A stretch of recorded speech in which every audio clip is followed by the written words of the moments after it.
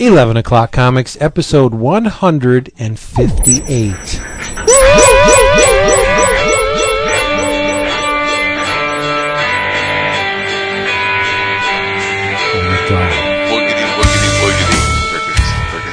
Crickets.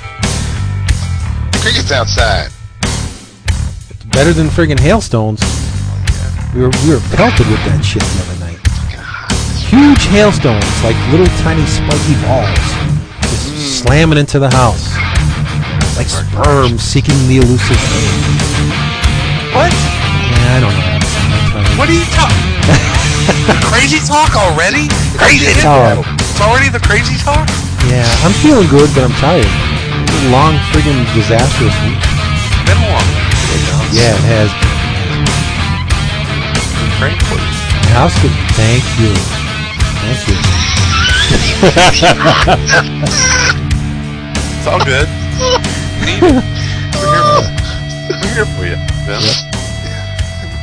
You're gonna upset because we've been spoiling people with Thursday episodes for. I know, forever. Eating on your toes.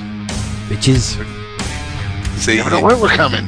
you put something out early every week and then you don't, and they're gonna say it's late. It's only because they love. If they didn't love, they wouldn't care. If they didn't care, they wouldn't listen. Yeah, it's true. It's true. But we got some fun stuff to talk about. Yes, we do.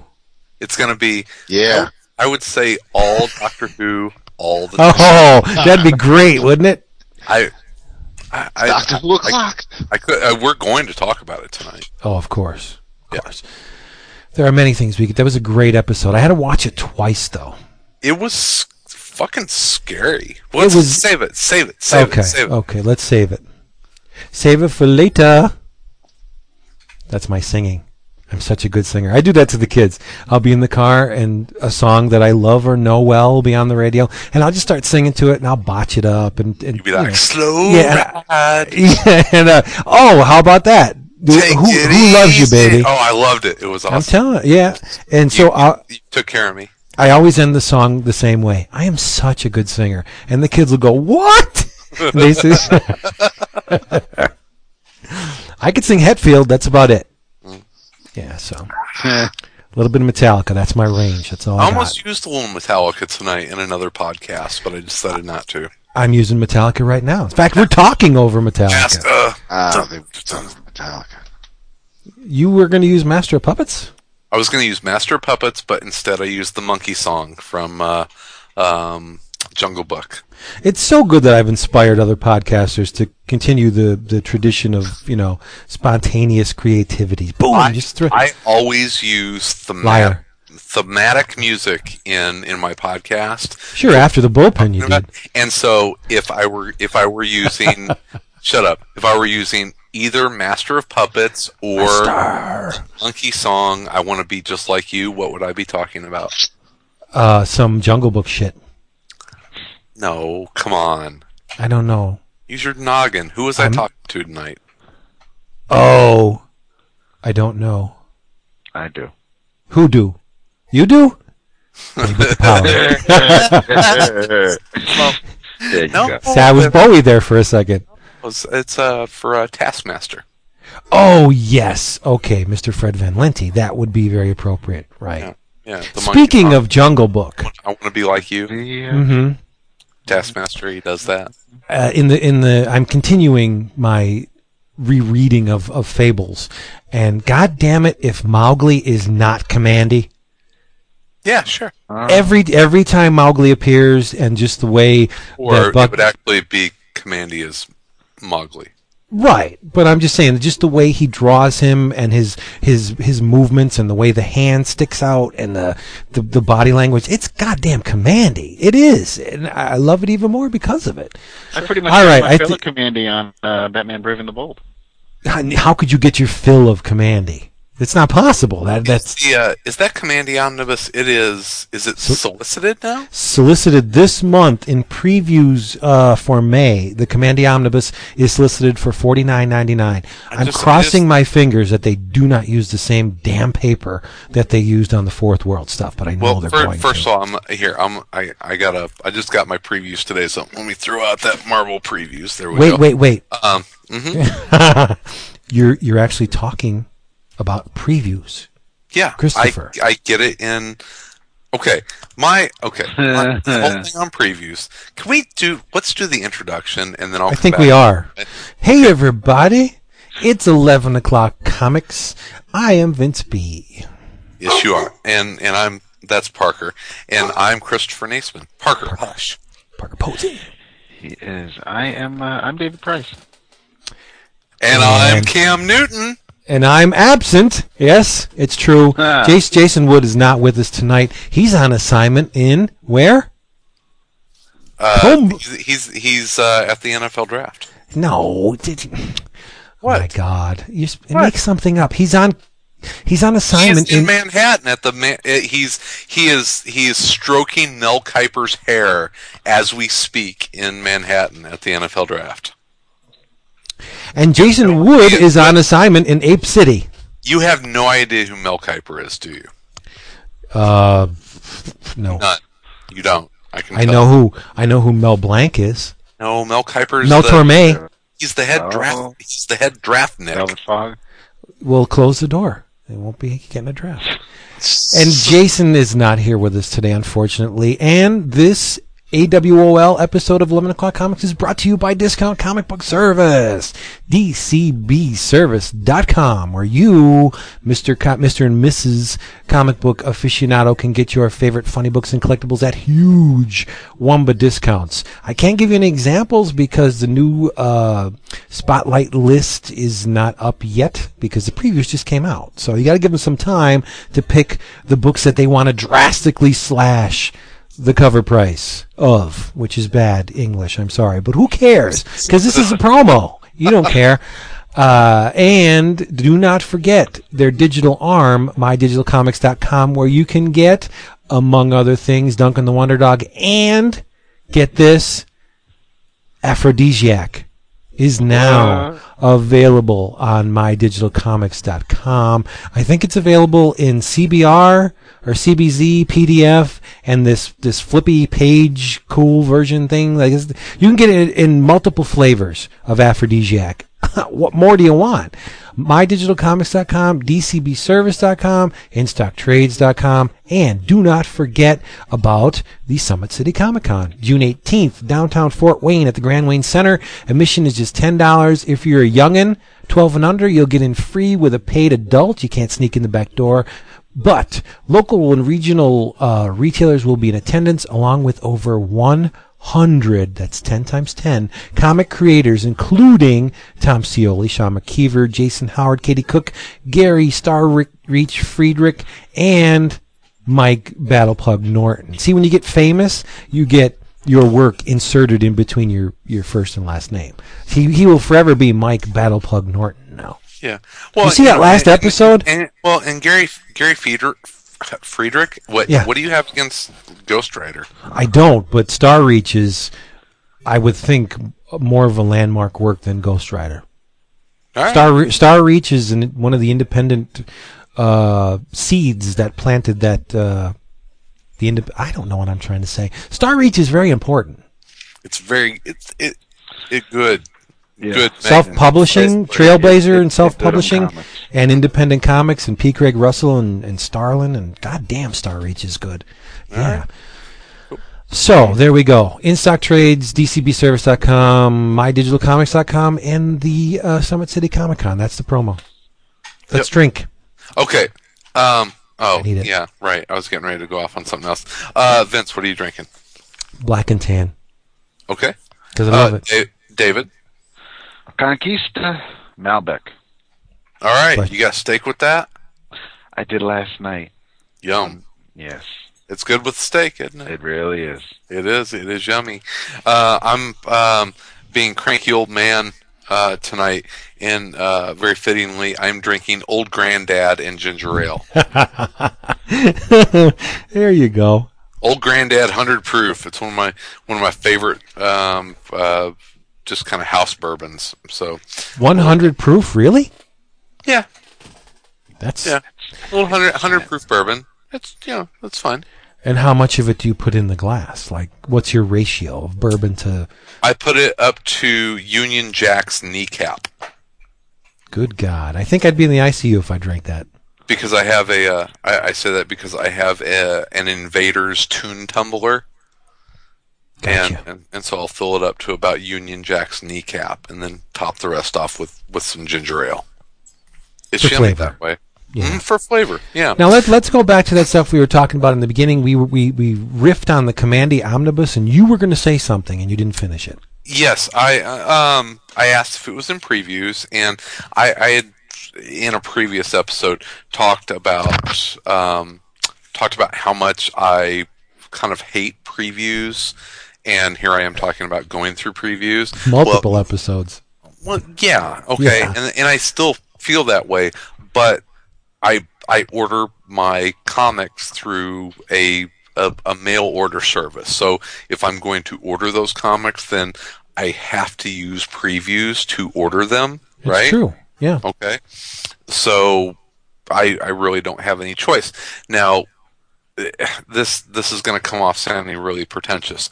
I'm a fairly knowledgeable comic book reader and consumer, and we talk about all sorts of comics, and so whenever I go to place an order, I've got a pretty good idea of what my tastes are and what I'm willing to try and not try, and I always try a lot of new things.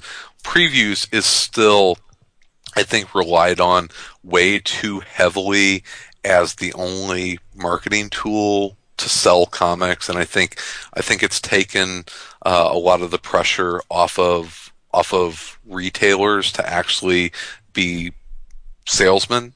It's like, well, here's previews, flip through there. If you see anything that you want, then I'll order it. And if nobody flips through it and says that they want it, then I won't. And so, previews is not your salesperson, and unfortunately is turned into your salesperson. So I use it, but because I have to, I would much rather go into an incredibly well-stocked comic shop like Challenger's or Dark Tower in Chicago and be able to peruse and flip through things and see that stuff is there. That's best case scenario. Yeah, but not everyone has that opportunity. So a lot of times previews is the only chance that you have to get sold on something. So anyway, it's a long way to go to say that yes, I look through previews, but that's how I order probably about half of my comics now is through previews using DCBS. I would much rather be, and this sounds terrible to, and it's nothing against our sponsor, but I would much rather be able to walk into a brick and mortar store that everything is 40% off and be able to flip through it. But that'd be nice. Yeah. But you just aren't able to do that because, the only way that you are able to do that is if everything is pre-ordered, and you can't stock that kind of inventory unless it's all pre-ordered. So yeah, I use it. It's fine. So whatever. While we're on the subject, and I'm going to give you a little my problems with previews. Even though I love it so much, I sleep with it under my pillow. I do love previews, and whenever it's new previews week, it makes my week because I get to flip through and look at all the stuff that I'm going to get a couple months down the line. But there is a problem in the manner by which they write those solicitations, and I know each publisher does their own. I don't think previews allows URLs in solicitations. I guess if you buy advertising space, like if a quarter page or a half page, then it's cool to put a URL in it, but I don't think they allow them in text-only solicitations. I guarantee it within 6 months, you're going to start seeing QR codes. What's a QR code? It's that crazy little like dot matrix looking box that you see on all sorts of things. Oh, that you can like scan with the phone or something. Yeah. Oh, neat. I'll guarantee that you'll start seeing those in previews, and if you scan it, it'll probably take you to a pretty awesome URL for Right. your mobile page with a description of but what the thing book is, in many instances, I've come across a book that looks very tempting, and in most cases, it's just the cover image and the creative teams. And if it's a small publisher, maybe a newly minted publisher, or haven't had many titles under their belt, I have no idea who this creative team is. I would like to see more, and there's no URL there to follow. 9 times out of 10, I probably won't order it. I'll play it safe. But I never solicit anything through previews. Maybe some of our friends who have can correct me. I think that Earls are part of the sales pitch. They should be allowed in the solicitation for that very reason. Show me what you're selling. I mean, it's only going to benefit Diamond in the end, right? It's another copy sold. Why not allow it? But anyway. Well, it's kind of an old school thing. Oh, speaking of, wait, one more thing before we move on. Uh-huh. If you like this kind of talk about industry stuff, there is no one better. And I hesitate to say this because the man is just brimming with retailing ideas and getting your book out and selling your book. And Larry Marder is unbelievable. If you follow Larry Marder on Twitter, he'll be throwing these comic industry witticisms out, and 9 out of 10 times it's like, yeah, why is it not that way? Follow Larry Marder on Twitter. He's amazing, and he seems to have this hunger to find new ways to. Well, look what he did in the past. I mean, for Image, he has this desire to find new avenues of selling these things and getting your book out there and placing it in front of people who should be seeing it. Larry Marder's the dude to follow on Twitter if you're interested in that kind of stuff. How about that? There you go. Keep going. No. I don't want to make this a previews issue, but or a previews episode. But I saw there's a Grant Morrison book coming out called Super Gods. Yep. That looks pretty cool. Yeah, the advertisement, the full page advertisement. He looks. I don't want to say scary, but he looks very driven, very determined. He's serious about this. This is not. I'm sure it's not going to be a light read, knowing Mr. Morrison. Yeah. I don't know if I'm going to order it or not. Classic comics creator Grant Morrison explores the connections between superheroes and the gods of myth in this literature study. That sounds pretty sweet. Yeah, look at the price. I don't see it. How much is it? I don't remember exactly, but it was one of those things where it's going to take a lot for me to add that to my order. Yeah, I hear you. So anyway, enough previews. Or you can hear enough of that. You can hear the flipping pages from here. I have to thank someone. I got something this week. It was dropped off at the local comic shop, Comics on the Green in Scranton, PA. It's a piece of original art. Ooh. Now, before y'all groan, it on the back of the illustration, on the back of the cardboard on which it was drawn, that should give you a hint who this is from. To Vince B. Sorry you could not make it to Cidos Idos this year. Here is your booby prize. I was going to give you this at the show, so chances are really good you guys got stuff. Best wishes, your pal Tom Kelly. P.S. Storyboarding is not comic book storytelling. What'd you say, Tom? Can't hear you. I'm sorry. There's static on the line. Can't hear you. But anyway. Tom's family lives in Scranton. Yes. That's why he's frequently at Comics on the Green. You know what he did for me? It's a Hello Kitty. Well, obviously. Tom's made a name for himself. That's his thing. Right. Tom's a very good artist beyond the Hello Kitty. Oh, yeah. Cardboard. I think he had stuff in that independent anthology that just came out. I think they're on their second issue, Independent Comics. I don't know the name of it, but it's shipped. One shipped last month, and I think the first issue shipped a month before. It's a huge honking thing. It was like $5.99. I don't know the name of it. I'm sorry, Tom. But anyway, it's another Hello Kitty themed illustration, and I'm not saying this because it's mine, but it is by far the best thing I've ever seen him do. It's Hello Cthulhu lurking over a kitty-sized version of Alan Moore. And Alan Moore has a Dodge 'em Logic T-shirt on, and he's all Hello Kitty'd out with the wide white eyes, and he has rings on, and the rings are emanating all this mystical energy, and it's really cool the way he did it. He did it in arcs, and they're not opaque. There's parts of them are.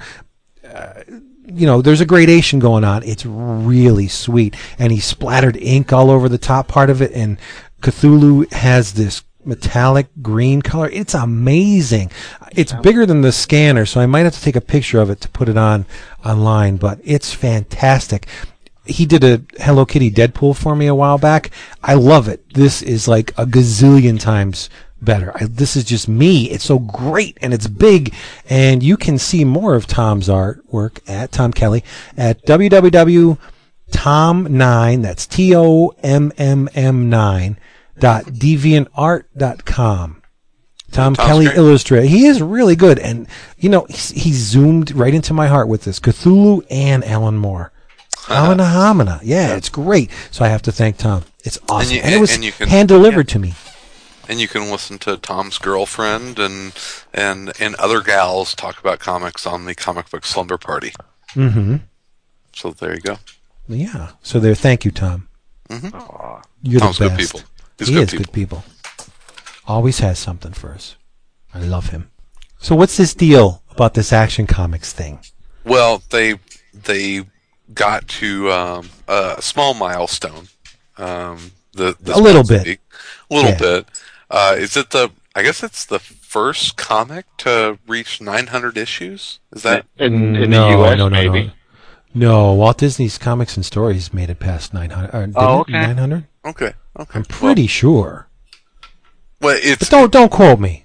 It's 900 issues of Action Comics, which is a pretty big deal. I mean, it's pretty momentous to have a 900th issue.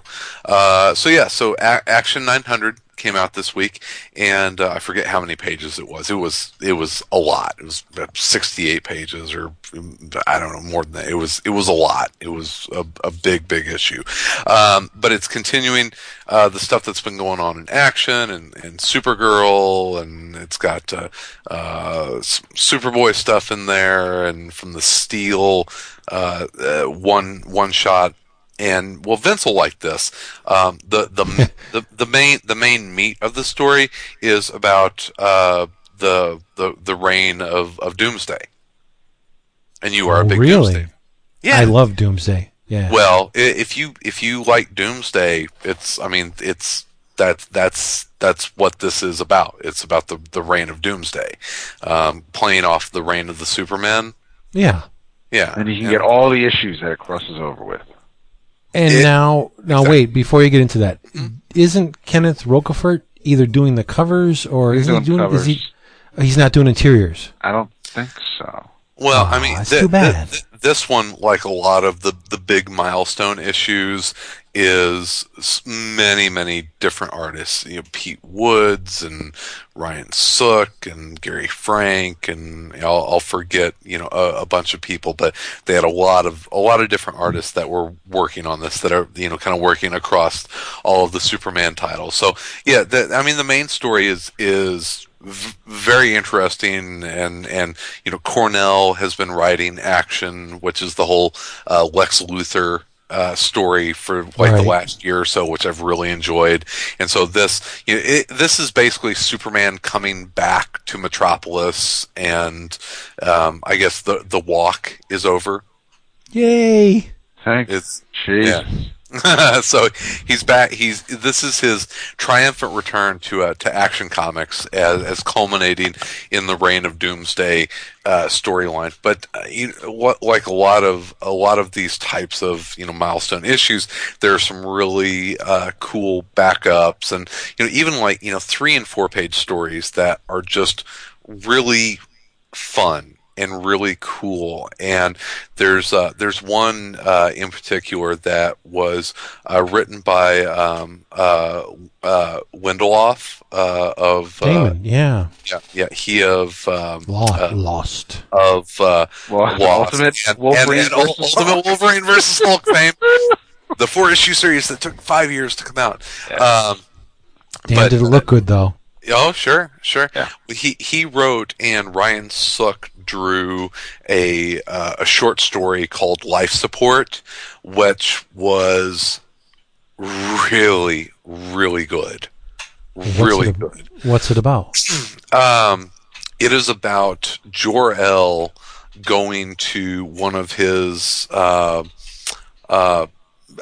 basically pupils, a young scientist, and basically asking him to immediately take on a job that is creating a life support system in basically a sphere about the size of a softball, and him basically explaining that, you know, it has to fit in a very small ship, a ship that has to go very fast to escape the gravitational forces of an exploding planet, and has to be done in 3 days.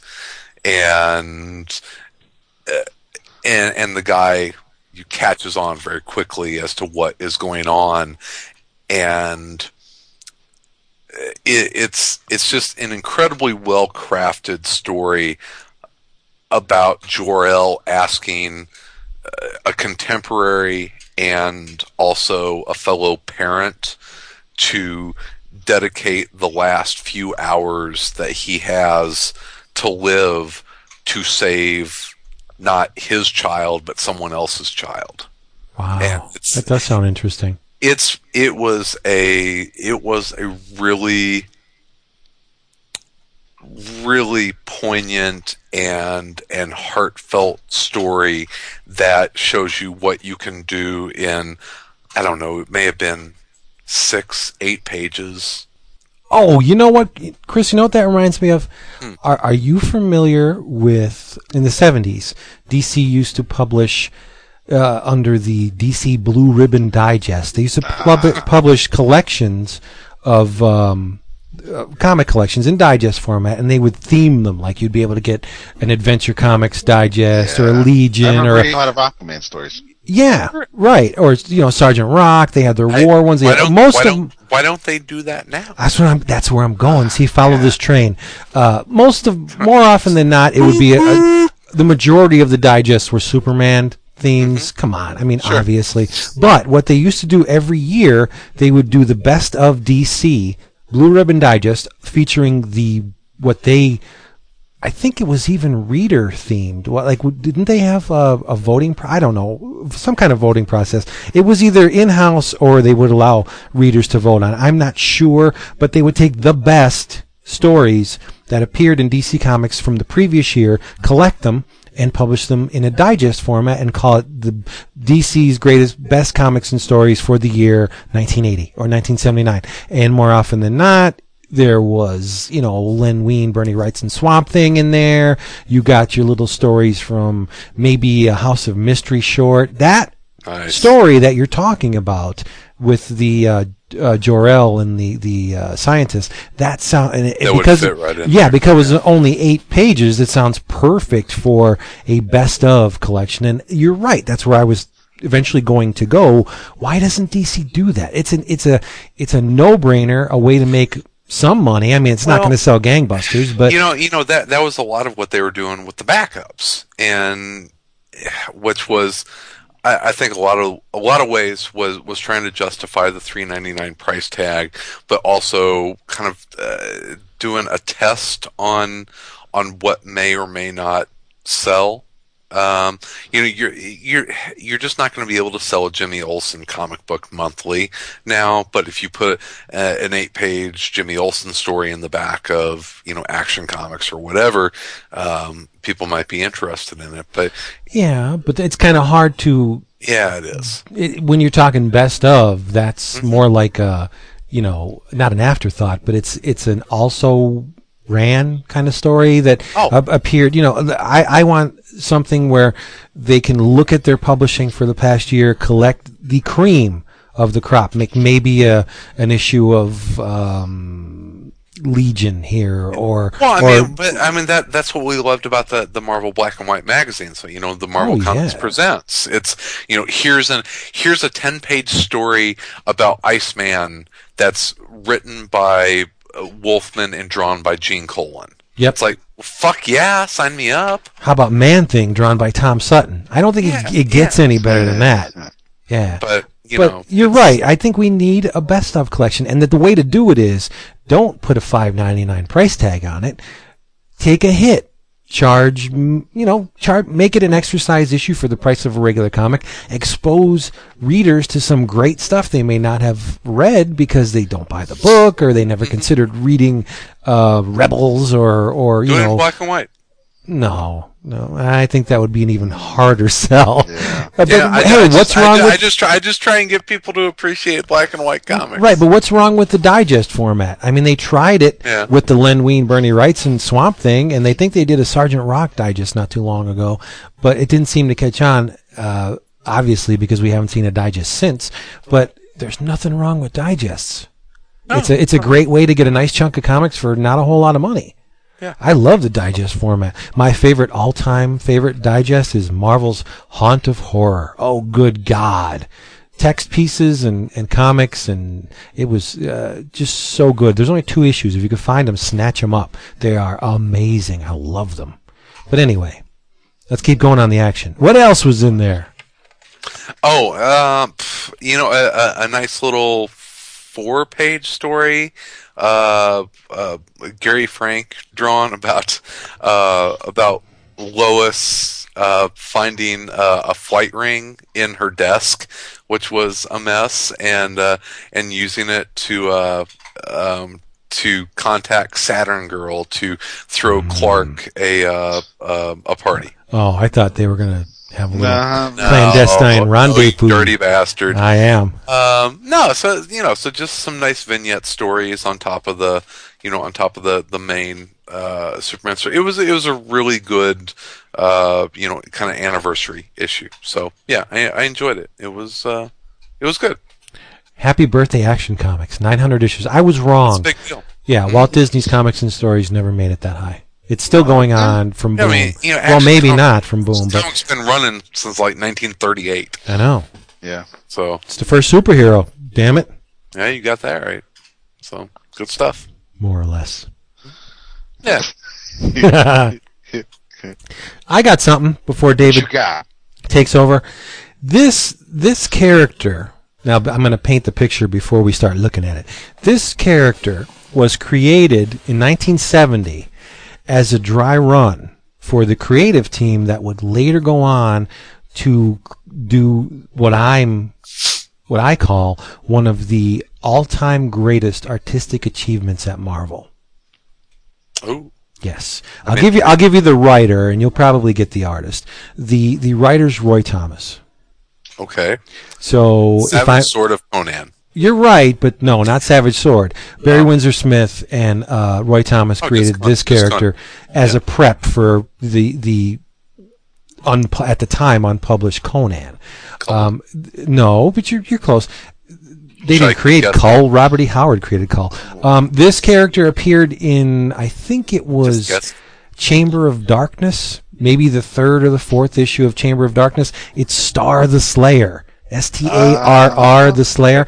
Now, in the Roy Thomas story, you have this pulp writer named Len Carson, which is a nice tip of the hat to both Lynn Carter, who is was very well versed in the sword and sorcery type characters. I love Linda Carter.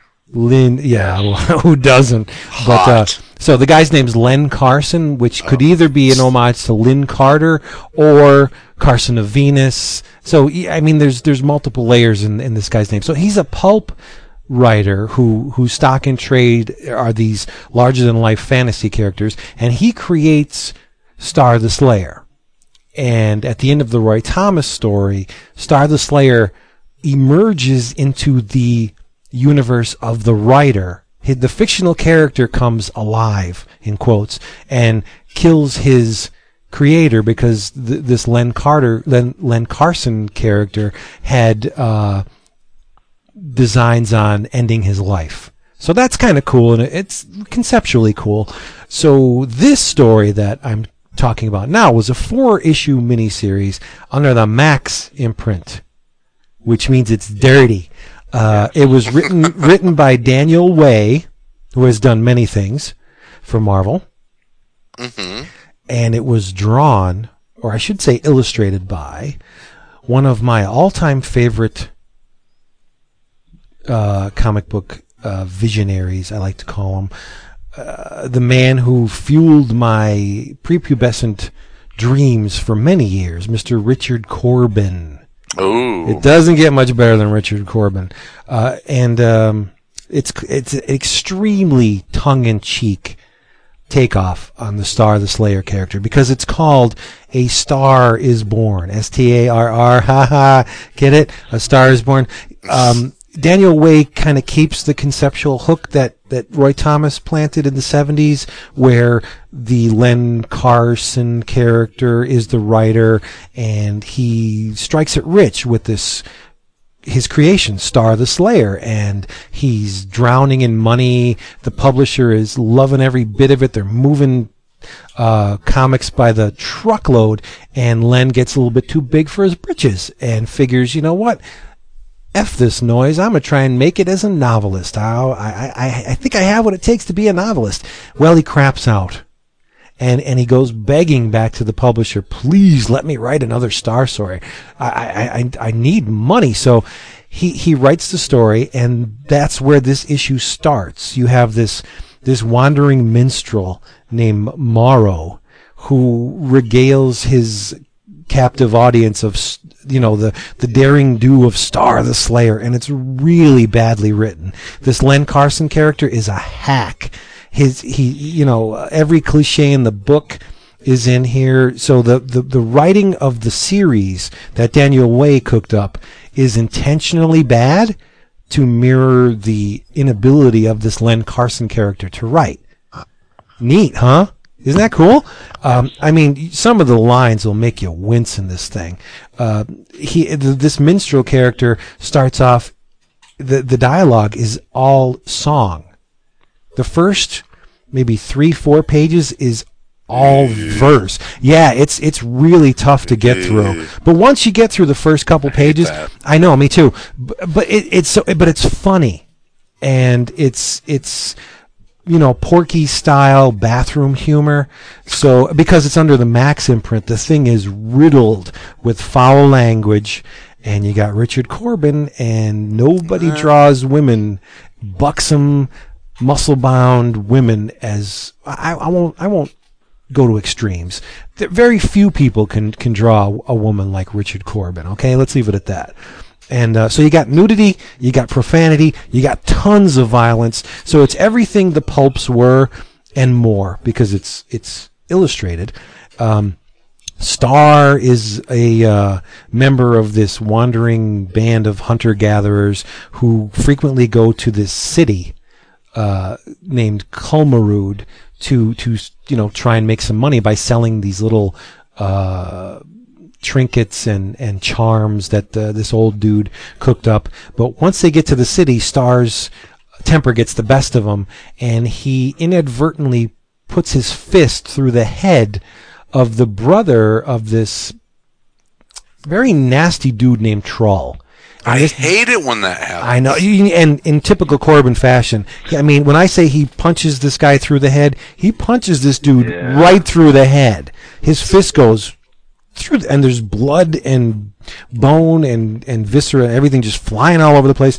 So the people of Kulmarood put Starr. They kill his entire family by pulling their heads off in a public execution. But luckily for Starr, he catches the fancy of this Moonja woman, who again is one of your typical Corben beauties, bald and huge, big ass titties. And so she takes a liking to Starr and buys him for her gladiatorial arena. These characters beat the shit out of each other, and the last man standing, gets his freedom, so to speak. So Starr is placed in the arena, and he falls in lust, I guess, because he's a virgin, with this Tira chick, but she wants nothing to do with him. And meanwhile, that troll guy that Starr killed, whose brother he killed, he starts getting his mad on for Starr, and he manipulates the king. He's like the worm in the apple of the monarchy, and he devours the royal family from within. Eventually assumes a position of power, and Starr beats the shit out of him. Just almost gives him brain damage, nearly kills him, but the guy gets away and devotes his life to the arcane arts. So he becomes this wizard.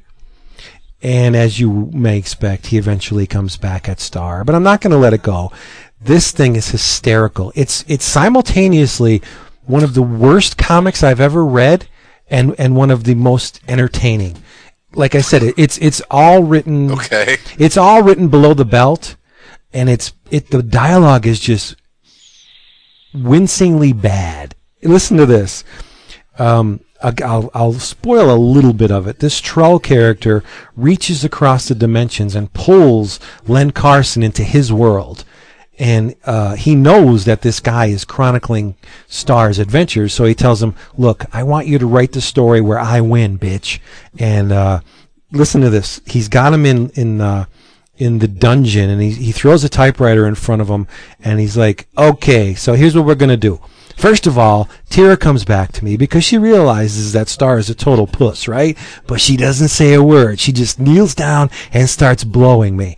And the Len Carson character says, are you serious? And she's all like, oh, troll, it's so big. And Drago, he's like watching, he's like, ah, ha, ha, ha. And the writer goes, man, that's just fucking gross. And he goes, what the fuck did you just say? This is my fucking story. I say who gets blown and who gets to fucking watch. And it's just, the dialogue keeps going and going in the same vein. And it's almost like a blaxploitation movie because this troll guy is obviously black. And Richard Corben has a propensity to exaggerate various parts of certain races to emphasize, what race they come from. And this guy is very large feet. He's black. I mean, it's almost too much, but I mean, in the spirit of the book, it's not, and so you get this black character running around doing and it's supposed to be a fantasy type setting where half of this language wasn't even invented yet. Like she's blowing me. I'm sure that's what they call it. And I heard that on Game of Thrones this week. Right. I heard that was pretty good. It's awesome. The Tira character is in the arena, and they stack the deck against her by sending these two ravenous, they look like mandrills after her, and she's having a hard time beating them. So she decides to, once she decimates these simian creatures, she decides to sway the audience in her favor.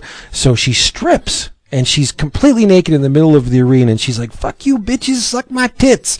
And it's like, I really doubt that that's the language they would have used in this fantasy world. But like I said, wasn't that was a lot of what Brian Wood was doing in Northlanders, right? Northlanders, yeah. Right, yeah, just taking a lot of liberties with the setting and the language, and you should. That's okay. It's cool because as long as you just have to set up the rules of what you're doing up front, and then you can run with that. And there's I don't think there's anything wrong with taking a period piece but updating it with modern. Yeah. I mean, almost all the time that's done anyway. It's just not to the extent of being so obvious. Right. Because no one talks like they talked 400 and 500 years ago. That would be pretty boring. It would be incomprehensible. Right. I mean, if these characters really were hunter-gatherers and they came to at the time, a metropolis of commerce and whatever passed for industry and culture, they probably wouldn't even be able to be understood. I mean, they live out in the sticks in a place called the Darklands, and just It would sound like they're fucking Welsh or something. They would probably be, for the most part, be just grunting. Yeah, but the surprising thing about this series, now Richard Corben is a pioneer in color art. From day one, the man set the pace in color process, and he has a color sense, and his palette is like second to none. This was not colored by Richard Corben. This was colored by Jose Villarrubia, who does Corben proud. That's big doings, because when you're coloring the work of a man who pioneered a lot of processes, you better have all your ducks in a row, and he does. It's gorgeous. It's a beautiful comic.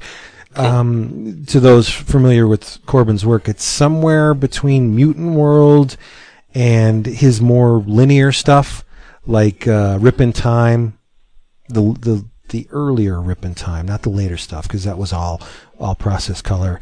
But it's stunning, and it's Corben. So you get these muscle-bound dudes running around, just gorgeous women, violence out the wahoo, and the fantasy creatures. This troll guy has a lackey that looks like a cross between a dragon and an alligator, and he wears this hood. It's visually stunning, but I gotta say, if you're gonna pick this up in trade, be very wary, because it's a 4-issue series, which amounts to what in Marvel Max terms? 120 pages? Maybe 120 pages. It's $19.99 for the trade. It's super thin. I was lucky enough to find it. Marvel, we all realize that Marvel likes to blow out a lot of their trades with retailers, and they get them for a pittance, and then they turn around and sell them very cheaply to their customers. I got this for $5.95, which I thought was more than worth it. But $19.99, I would not pay that for this.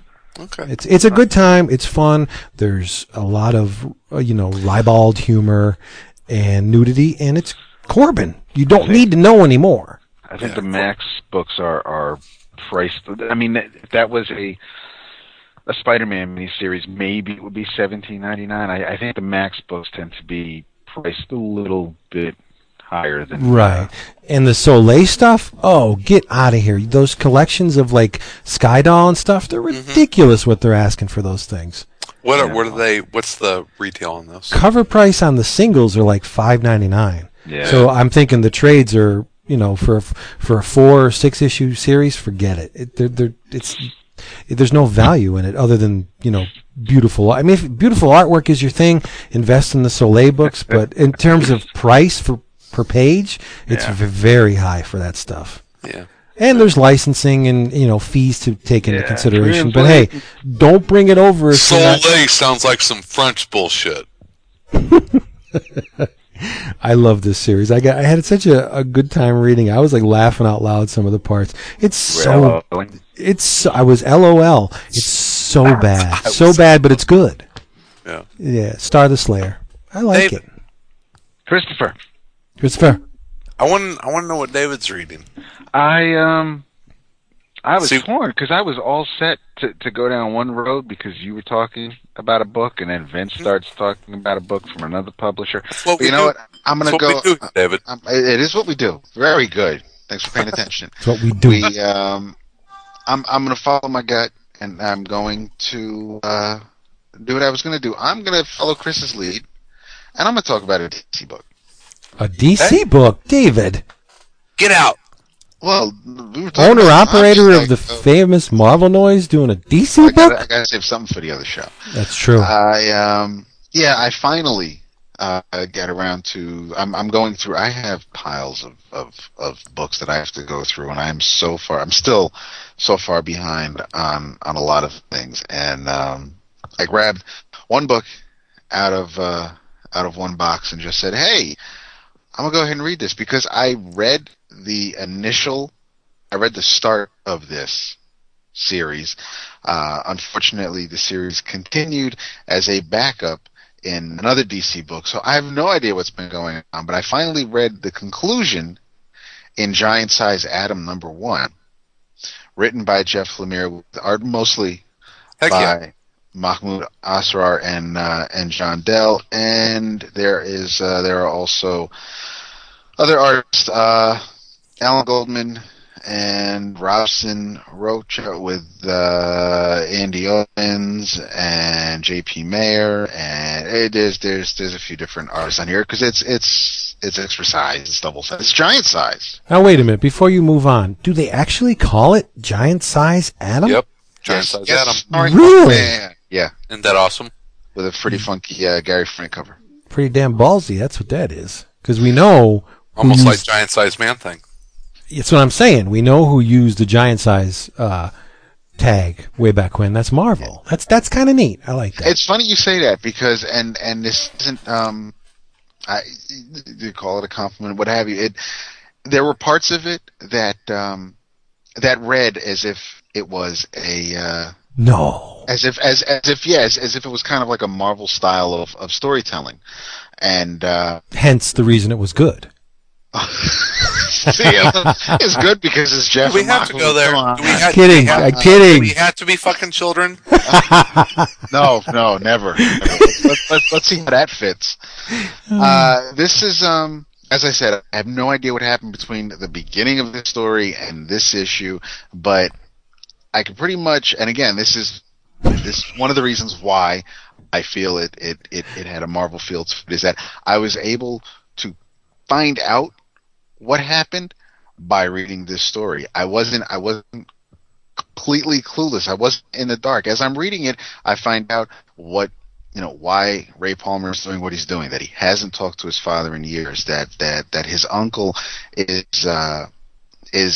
part of the colony, which the colony is a group that is after the White Dwarf matter from the meteor that gives Ray Palmer his abilities to be Adam, and the colony, and the little logo is a spider, is an ant, okay, a colony, and so they all want to shrink, and they infect Hawkman.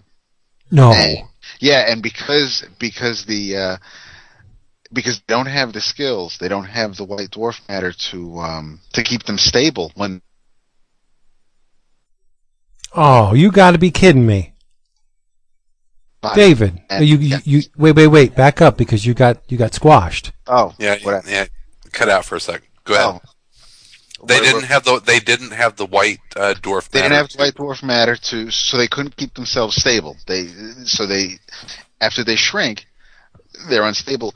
They can explode. They're basically like suicide bombers. So there's like half a dozen of them in Carter Hall's body.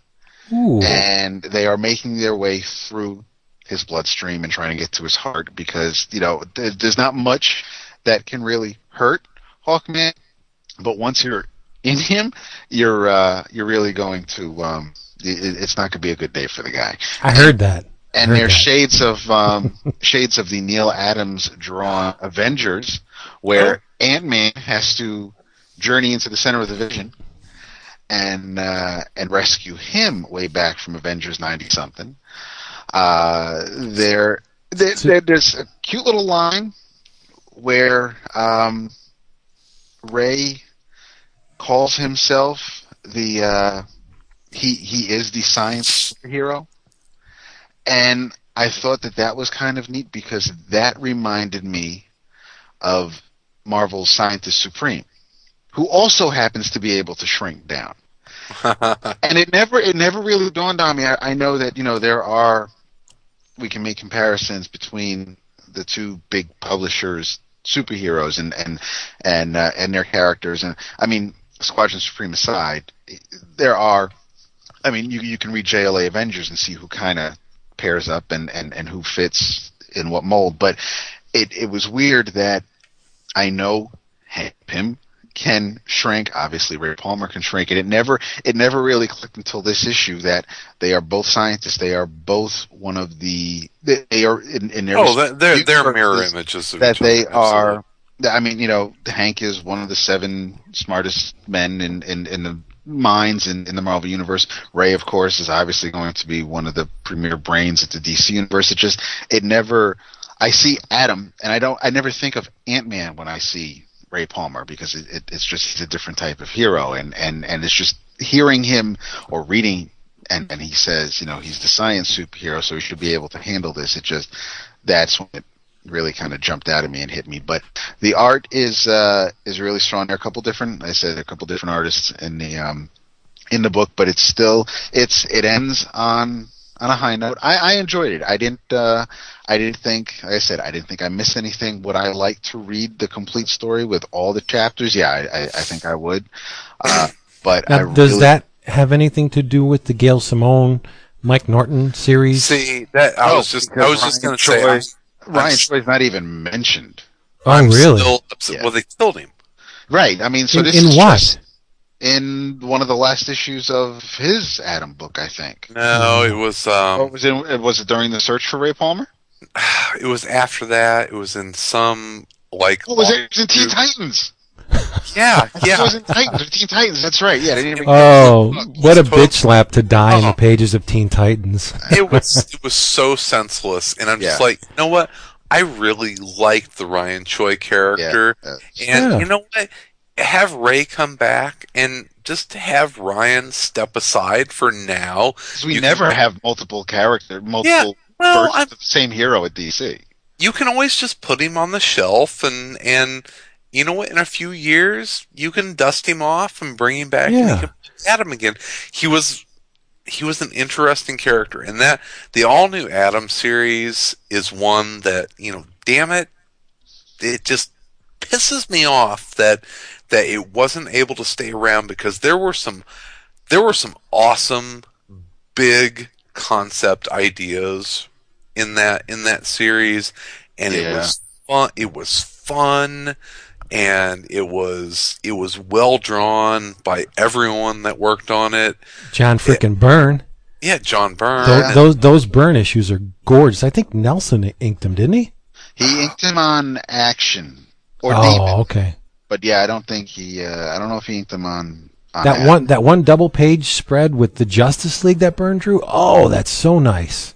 Yeah, in the pages of Adam, I'm talking. And Mike did a great job on it. That was a really good series. That, you know, it's the Adam, so it's never going to be a huge seller, but they fucked over that character so bad in the end, and I don't know. It's upsetting, because I really enjoyed that book. And wasn't that series a product of the one? Not One More Day. Jesus, listen to me.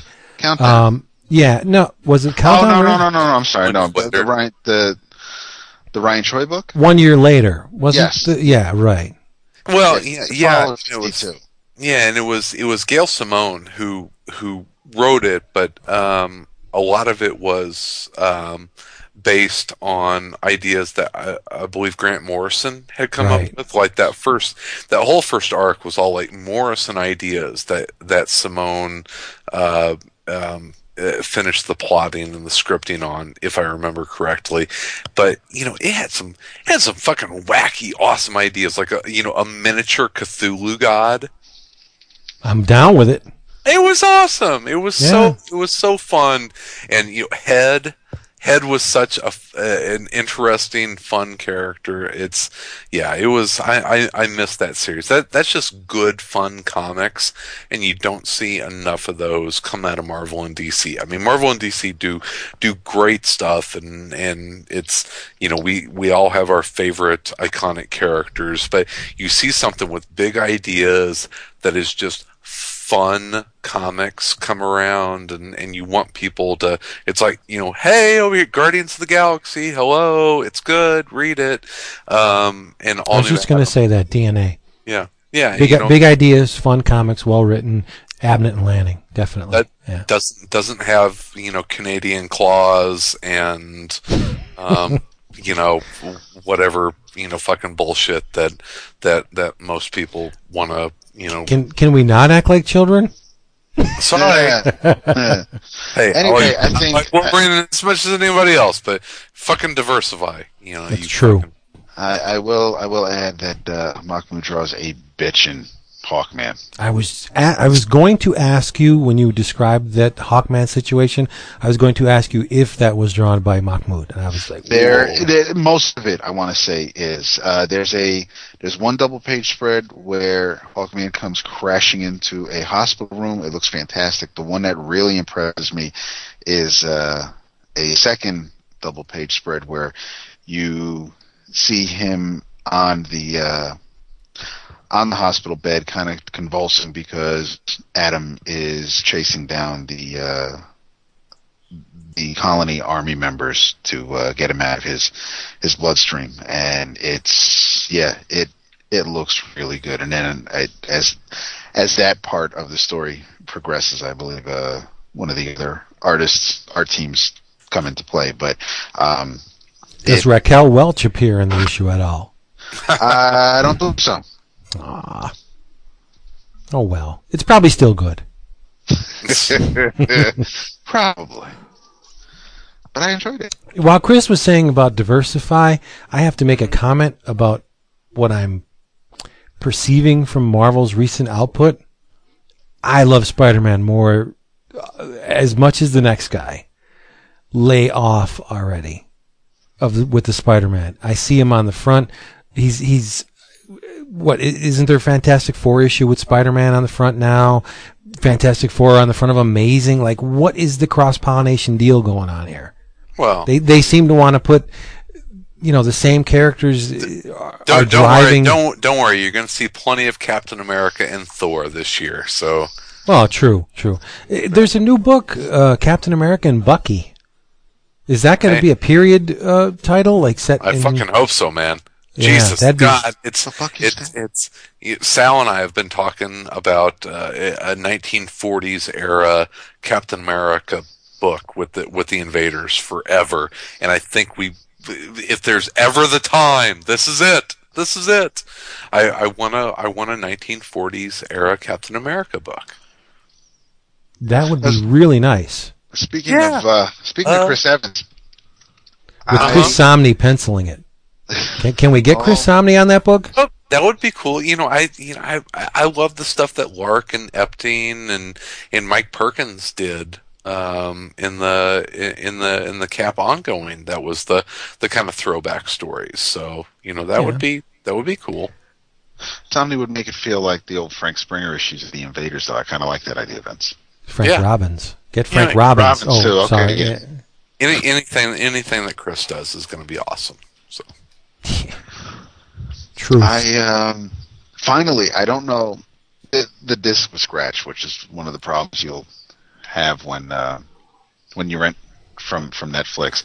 So I never was able to finish watching The Losers, and the movie? and of course, right at the scene where Wade is on the motorcycle heading towards the airplane that Clay is trying to stop from taking off, and then the movie's got like maybe 15 more minutes left, and that's when this decides to become unplayable. So Best Buy had it at a major discount. I picked it up, watched it, and I know that I know one scene from the Captain America commercial that we all seem to enjoy is when Steve Rogers goes into the pod as a 98-pound weakling, and he comes out all like jacked and ripped, and there's a scene in The Losers where Jensen is in the elevator changing and singing singing Journey, right? And he's wearing this T-shirt, and dude's arms are fucking massive. They look abnormal on his body just because they're so damn big. He is. Did Liefeld direct that scene? No, dude. I'm serious. They are massive. They're bigger than his head, but I mean, they're his. I mean, it's legit. But it's I can see him after seeing him. Obviously, the characters are different. Jensen's the tech head, and Captain America. Steve Rogers really isn't. But as far as Chris Evans better be a big fucking comic book fan. He's at this point. dude. I mean, boy is getting paid by the comic book properties. Yeah, he's the new Ryan Reynolds. It's just he really he physically, I feel, can play the part of Captain America, no problem. He's gonna do fine. I think he'll do fine. I do too. I think it looks okay. I don't have a tendency to go see superhero movies, but and I probably won't see the crop that's coming up. But you're not going to see Thor? No. There was a commercial for Thor, and I'm sorry, Vincent, and it was one of the only ones Renee's actually seen, and they show him talking to Jane, Natalie Portman. They show him in the truck, and he's talking to her, and she just sees Chris Hemsworth, and she's watching him, and she's like, Brad Pitt much? It was just like 10 years ago. Oh. She could definitely see a younger Brad Pitt in that role. She feels that he's cut from that, or at least the way the way Thor looks in this movie is like kind of a Legends of the Fall style Brad Pitt. Oh, yeah. No, the Thor doesn't look bad. It's just not something I would rush out to see. But I will say, Thor. I don't care. Of all the comic book films coming up. Not even close. Of all the comic book films coming up, I will say I think Captain America looks like one that if I have nothing else to do, maybe I'll go see it. I don't know. The trailer looks pretty cool. And on the opposite end of the scale, you probably couldn't drag me to see Green Lantern. The last preview apparently looked pretty cool. I'll go see it. It's remember when you're going to use Hector Hammond as like one of your big bads for your first. Hector's pretty cool though. I mean, the way the way Van Sciver drew him in Green Lantern was pretty damn cool. Loved it. Yeah. But no, Chris, you busted. What? Go ahead. You busted my balls about Tron. So I said, we were at the Red Box the other day, and I said, what the hell? Oh, so you rented the original Tron? No, I rented Tron Legacy. No, I know. I lasted about 45 minutes. What a steaming pile of shit was that that even halfway movie. Through? No, I don't know. I didn't even check the runtime, but it is horrible. It's the original ridiculous film. But Olivia Wilde. I didn't. You know what? Is she the dark-haired chick? Yeah. I didn't even get to her. Oh. Yeah, I bailed. It was shit. It was terrible. The CGI. What the frig is his name? Bridges. Jeff Bridges. It's creepy. It just was unpleasant to watch. And this kid gets shunted into the digital realm. It's just like, yeah, okay, here I am. Like no surprise, no, just like stranger in a strange land vibe. I still think that you would have an appreciation for the original. I probably would, and I will see it someday. But no, Legacy. God, Jesus. you can probably Netflix stream it. It was $1.50 to rent Blu-ray, and I think it was way overpriced. It was terrible. Yeah. All right, well, let's talk about something that's not overpriced. Okay, and let's talk about something that's really good. Yeah, The Boy isn't here. Right, and speaking of The Boy, I will give you a bit of advice, and it's something I've learned from experience. When Jason gushes about a title, chances are, at least from my experiences, chances are really good that I'm going to appreciate it. Mm-hmm. He's been harping something fierce about American Vampire. That's awesome. And I jumped on with issue 13. I have issue 13 here and issue 14. Mm-hmm. What the hell is wrong with me? Why did I not realize it from the get-go that this is a really special series? Dude, it's Scott Snyder, who is one of the not just up and coming. He's one of the new fresh voices in comics, and it's fucking Rafael Albuquerque art. What the fuck is wrong with you? I know. There's a get up to speed introduction in issue 13. Mm-hmm. It's the first part of this Ghost War storyline, which is a World War II tale. There is a 2-page get up to speed piece in the beginning, and from page 1 I was hooked. There's a photograph, a number of photographs, but there's a photograph laying in blood, and Albuquerque, the faces on these vampires are so, like, especially the dude in the chair with the cat on his lap, and they're awesome. It's fucking the scary menace, shit. the menace on this guy's face. Mm-hmm. And I don't follow Albuquerque, whether he has a web page or on Twitter or anything, so I'm not aware of the process, but he makes it look effortless, and it just seems to be it's so immediate, and the lines are, my God, his line work is beautiful, and it just seems like he just throws it down. But I'm sure there's a lot of pre-planning involved in this, because you just don't. The happy accidents don't occur on every page like this. This guy's artwork is phenomenal. What the hell? Albuquerque has this wonderfully. God, I'm trying to describe it, and he has this wonderfully organic style that is just, I don't know, Vince, you're much better at describing artistic styles than me. It's obviously brushy. There's a cartoonist aspect to it, but it's. I think it's grounded in realism. I mean, the guy definitely knows his anatomy, and he knows what facial muscles move when a character speaks, and when they frown, and when they laugh. He knows where these muscles are on the face whenever emotions are displayed. But he works the panels, he works the page. I always talk. He macro to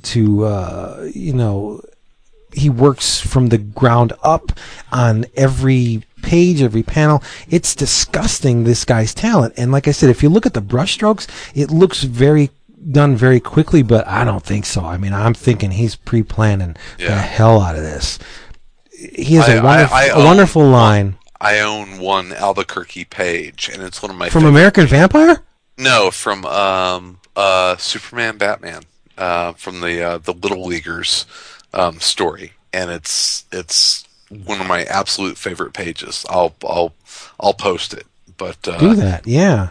The guy he does change styles quite a bit, but he has a very loose, expressive style for some things. I wanted to say micro to macro, but I couldn't think of the word when I was speaking. I'm sorry. Go ahead. He has a very loose, expressive style in a lot of things, but American Vampire, you're right. It's a period piece, and it's very much it captures that time, and it's based in very very real forms as opposed to some of his other stuff. He's disgusting. He's one of my top 5 favorite artists right now. Yeah, and I get a very Hellfire Club vibe from the vampires, but that's only from one illustration. But this Skinner Sweet character, like I'm climbing the learning curve for this book. I haven't read the previous 12 issues. I'm starting on issue 13. Start at the beginning. Go back and get the other ones. I was going to get the first hardcover is out, and I think that's 1 to 6. So there's still a gap that I'd have to deal with, so that's why I just wanted to go in, just go in blind. When they publish the second hardcover, I'll scoop up the first 2. So I'm climbing the learning curve. I don't really know who all these characters are, but this Ghost War story seems to be about the husband named Henry Preston of a woman named Pearl Jones, who I guess is a vampire like Skinner Sweet, so she gets her powers from the sun. Kind of like it's in the same vein as Blade. Kind of. Yeah, exactly. She's a new age vampire. There are two. But she's an American vampire, so it's a culture, like it's a cultural based thing. Why these American vampires can come out in the sun? I'm sure there's some subtext here, but I have to let the issues sink in so far. Man, did I love what I read. And it's because of Jason. I mean, he's been going on and on about American Vampire, and I was really reluctant to try it because it's vampires. Sick of them with this whole Twilight, all this bullshit. But this is so far removed from that stuff. This is raw. It's dirty. It's gritty, and I like it a lot, and I'm going to keep getting it. And I love the cover, the treatments on the cover. They have a theme going because it's not a self-contained story, but it's an arc, like I said, called Ghost War, and the covers are red, and they got this bluish green, tealy kind of color going on. Really striking covers. I'm in. It's awesome. Yeah, it is really good. Scott Snyder does. Read the first 12. I'm gonna. There's some eventually. Stephen King stuff in there. I know, and that's kind of what that was the hook that really propelled me to read it, because I love King. I love his stuff. Cool. Dark Tower is one of the most fantastic stories I think I've ever read. Oh yeah, the whole Dark Tower series. The Gunslinger stuff is just great. Oh, I would love to see that as like a series of animated movies at some point. Well, I think you're going to get your wish. I think they're doing live action movies. They're doing a live action movie, but I think they're also doing an animated complement. No, it's a television season, a series. Oh, really? Yeah, I guess to flesh it out or to let's do it. So I gave Wood a compliment. Now let's piss him off. While on the subject of television, this past Saturday was the premiere of the the 6th season of Doctor Who. God damn, was that a great episode? It was awesome. Okay, Are you ready, David? Little Doctor Who talk. I guess because I actually the other night we came home. Renee was in the mood for to watch a BBC show that we had on DVD, so we were watching Sherlock. So by all means. And you know what? I didn't mention it. I didn't mention it last week, did I? No. It's been a really tough year for Doctor Who fans of our generation. Oh, that's right. Yeah. Was moment of silence for Elizabeth Sladen or Sarah from Doctor Who from the late 70s, early 80s. I had a huge crush on her. That was my first TV crush, dude. Really? Oh yeah. And Sarah Jane, absolutely. It was, in hindsight, it was really nice that they did that. They managed to get at least a season of that Sarah Jane Adventures out. Mm-hmm. Mm-hmm. I'm glad that they did that now, because tribute where it's deserved, and she was an essential part of the Doctor Who mythos. Anyway, I can't speak, but yeah, I love her. She's so good. We're talking from the late 70s, and she was in the David Tennant Doctor Who. So and we lost Anthony Daniels. Jesus, Brigadier Lethbridge Stewart. Yes, it hasn't been a good year for mortality of the Doctor Who characters. Yeah. Well, we're talking about characters that were in the series now 30, 35 years, and the Brigadier, 40 years, because he goes back to the Troughton era. Right. Couple losses from the Doctor Who family. So that, including with this past episode, the Doctor himself has been killed. The Matt Smith incarnation of the Doctor has been killed. Great episode, and for folks that are familiar with Doctor Who, which I kind of call version 2.0, which kind of starts with the Eccleston, because there was a big gap in between the continuous running, which ended with what the hell was his name? Stuart Smalley. Yeah. I'm good enough. Yeah. I don't know the last Doctor. I kind of petered out after Colin Baker. No.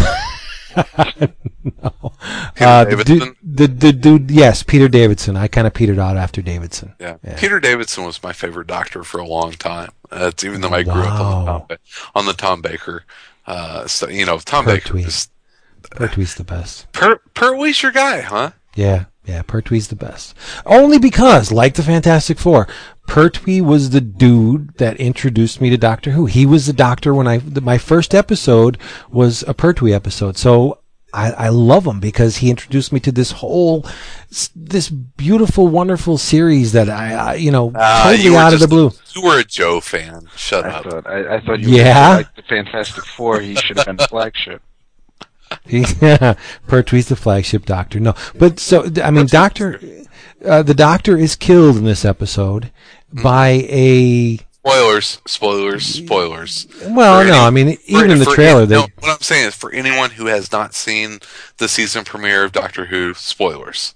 Yeah, he's killed by a little girl in a spacesuit. A United States. No, you don't know that. Well, I'm assuming. Wait a minute. Who do you think the little girl is? No, you're way ahead of yourself. I know who it is. Well, I'm assuming who it is. There's it's either one of two things. The girl in the spacesuit is either River, hence the whole she did. It's a boy, first of all. It's a girl, isn't it? It's not. It's a boy. I thought it was a little girl. Oh, it's a boy. Are you sure? Wait, no, you're right. It is a girl. Because okay. See, that would make my assumptions like stupid. No, which it's tend to happen. It's River. No, it either could be River or they made a huge deal about Amy's pregnancy thing. It could be Amy's child. Wouldn't that be cool if her baby? Yeah. Yeah. Well, I mean, it's a very interesting story that will get revealed, and it's going to be a two-parter at least. But the villains in this, the enemy race, and where I was going earlier, for those that have been watching Doctor Who for the last 5-6 years, are familiar with the Angels. Right, exactly. These are the best villains since the Angels, and it kind of works on the same principle. In inverse, though. In inverse. Yeah. The Angels would only be able to move whenever you didn't see them. Right. Where these aliens, as soon as you turn away from them, you forget that they were there. Yeah, their presence is awesome. Stripped from your memory. Yeah. And Amy Pond, who is freaking gorgeous, manages. Oh, I do, man. That's like chocolate. I would not stop eating that. Amy manages to take a cell phone picture of one of the aliens, and the minute she turns away, she forgets she even took the picture. So obviously, the picture is going to play into the storyline next episode. But so you have these extremely vicious aliens. Like the one alien encounters Amy and a woman in the in the girls' room, and he just totally obliterates this lady, just destroys her. And what does he say? She goes, "Why did you do that?" And he goes, "Joy." And he's just like, they're freaky. You have to see them. If you don't watch Doctor Who, this is a comic podcast, so we should only spend a little bit of time on Doctor Who. And if you're a Doctor Who fan, fuck that. You should really try IDW's comics, because I heard they're pretty decent. Well, okay, and I'm going to come back to that in a second, but Doctor Who is what got me into comics. Oh, really? Really? And we've talked about it. Oh, really? He's saying it for the new listeners. I am. That's what I'm doing. Doctor Who is what got me into comics because of the Marvel reprints of the UK series, and that's fucking Dave Gibbons' art, and it was awesome stuff. Which, speaking of, in what? Brian Boland. Oh yeah, did some Doctor Who. Good. Alan Moore was doing like Doctor Who weekly stuff, but. Did you see who is drawing Doctor Who number 5 in the IDW series? I didn't, and I'm not even going to guess. Guess. John Byrne? And a polar bear? And a polar bear. John Byrne should draw the Lost comic, shouldn't he? No. Because he could draw that polar bear like a mother. Vince, it's your guy. Like a mug. Richard Corben. Paul Pope. No. Your other guy. My other guy. Who? Mark Buckingham. Oh, you got to be shitting me. No. Suck a duck. I'm going to have to buy a Doctor Who comic. Yeah, so Mark Buckingham is drawing some Doctor Who for IDW. How the hell fast is Mark Buckingham then?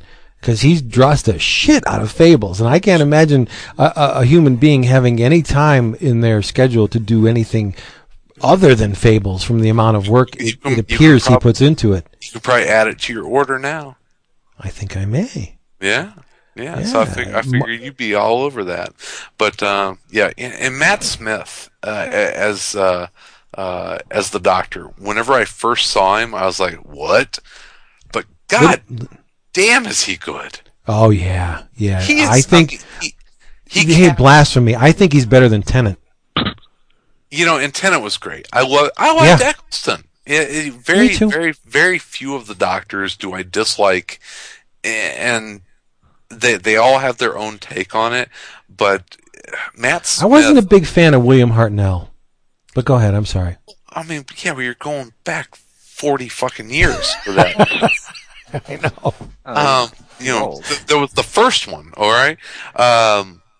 Yeah, it's you love them all for their different additions to to the whole story, but Matt Smith has this boyish charm, but still has kind of this old soul. And the thing about Doctor Who, and I can hear Jason just rolling his eyes right now, but what I love about that series, and it kind of rings true for me after this week of seeing such ignorance just around the world. Stop. And this fucking birther bullshit. How stupid it can be. But what Doctor Who has always had is this amazing hopefulness and belief in humanity. Yeah. It is much always, like Star Trek. Yeah, it's always the undercurrent of Doctor Who is that, you know what? At their base, people are good, and humanity has its faults, but at the end of the day, people want to be good. And it's a pipe dream, but it's a good pipe dream. And it's a hopeful pipe dream that, and you create that stuff by being hopeful, by being the leader, by trying to get people to try and be good. And Doctor Who has always tried to do that. And so have comic books. It's something that, we always root for the heroic in us. And, unfortunately reality doesn't always reflect that. But that's what I've always loved about comics and about Doctor Who, is that it focuses on the best of us. And See, if I was the Doctor and I had a Piper or Karen Gillan, the TARDIS, and you See, I just shouldn't. Do me a favor, Vince. Right now, while you're like this, can you say exterminate for me? Am I all shitty? Exterminate! Nice. It's like, and this episode of 11 O'Clock Comics is co-hosted by Davros.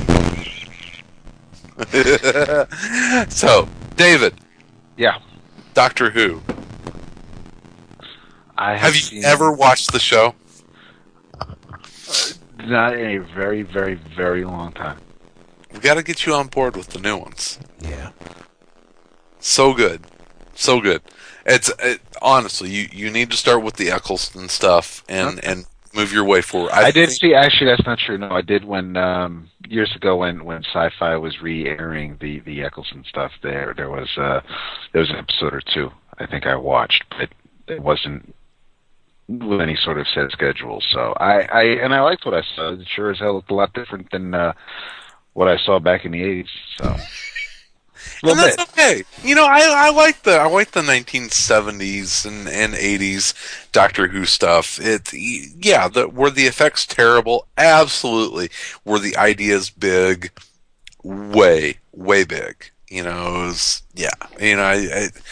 when Douglas Adams is writing stories for you, you're okay. Truth. Yeah. Yeah. Yep. So, and on more TV, and then we'll get back to the comics. You had mentioned Game of Thrones earlier. Actually, I guess I mentioned it, and you said you had heard it was pretty good. It's awesome. It is good TV, and it's not fantasy stuff. It is awesome historical fiction. Wow. It's so good. Am I good? Am I good? Yeah, you're fine. I feel for the dude that what's his name? The guy that played Boromir. Was it Faramir? Is it Faramir or Boromir? Whatever. The king's son. Yeah, he didn't that dude. No, he did. Sean Bean. That dude is going to get typecast, man. He didn't make it out of the first movie. Well, he was in the second one. Didn't they? As a flashback, maybe. Yeah, but he's still in it. And They tried to burn him in the third. No, that was. Who cares if he gets typecast? He's got a job, man.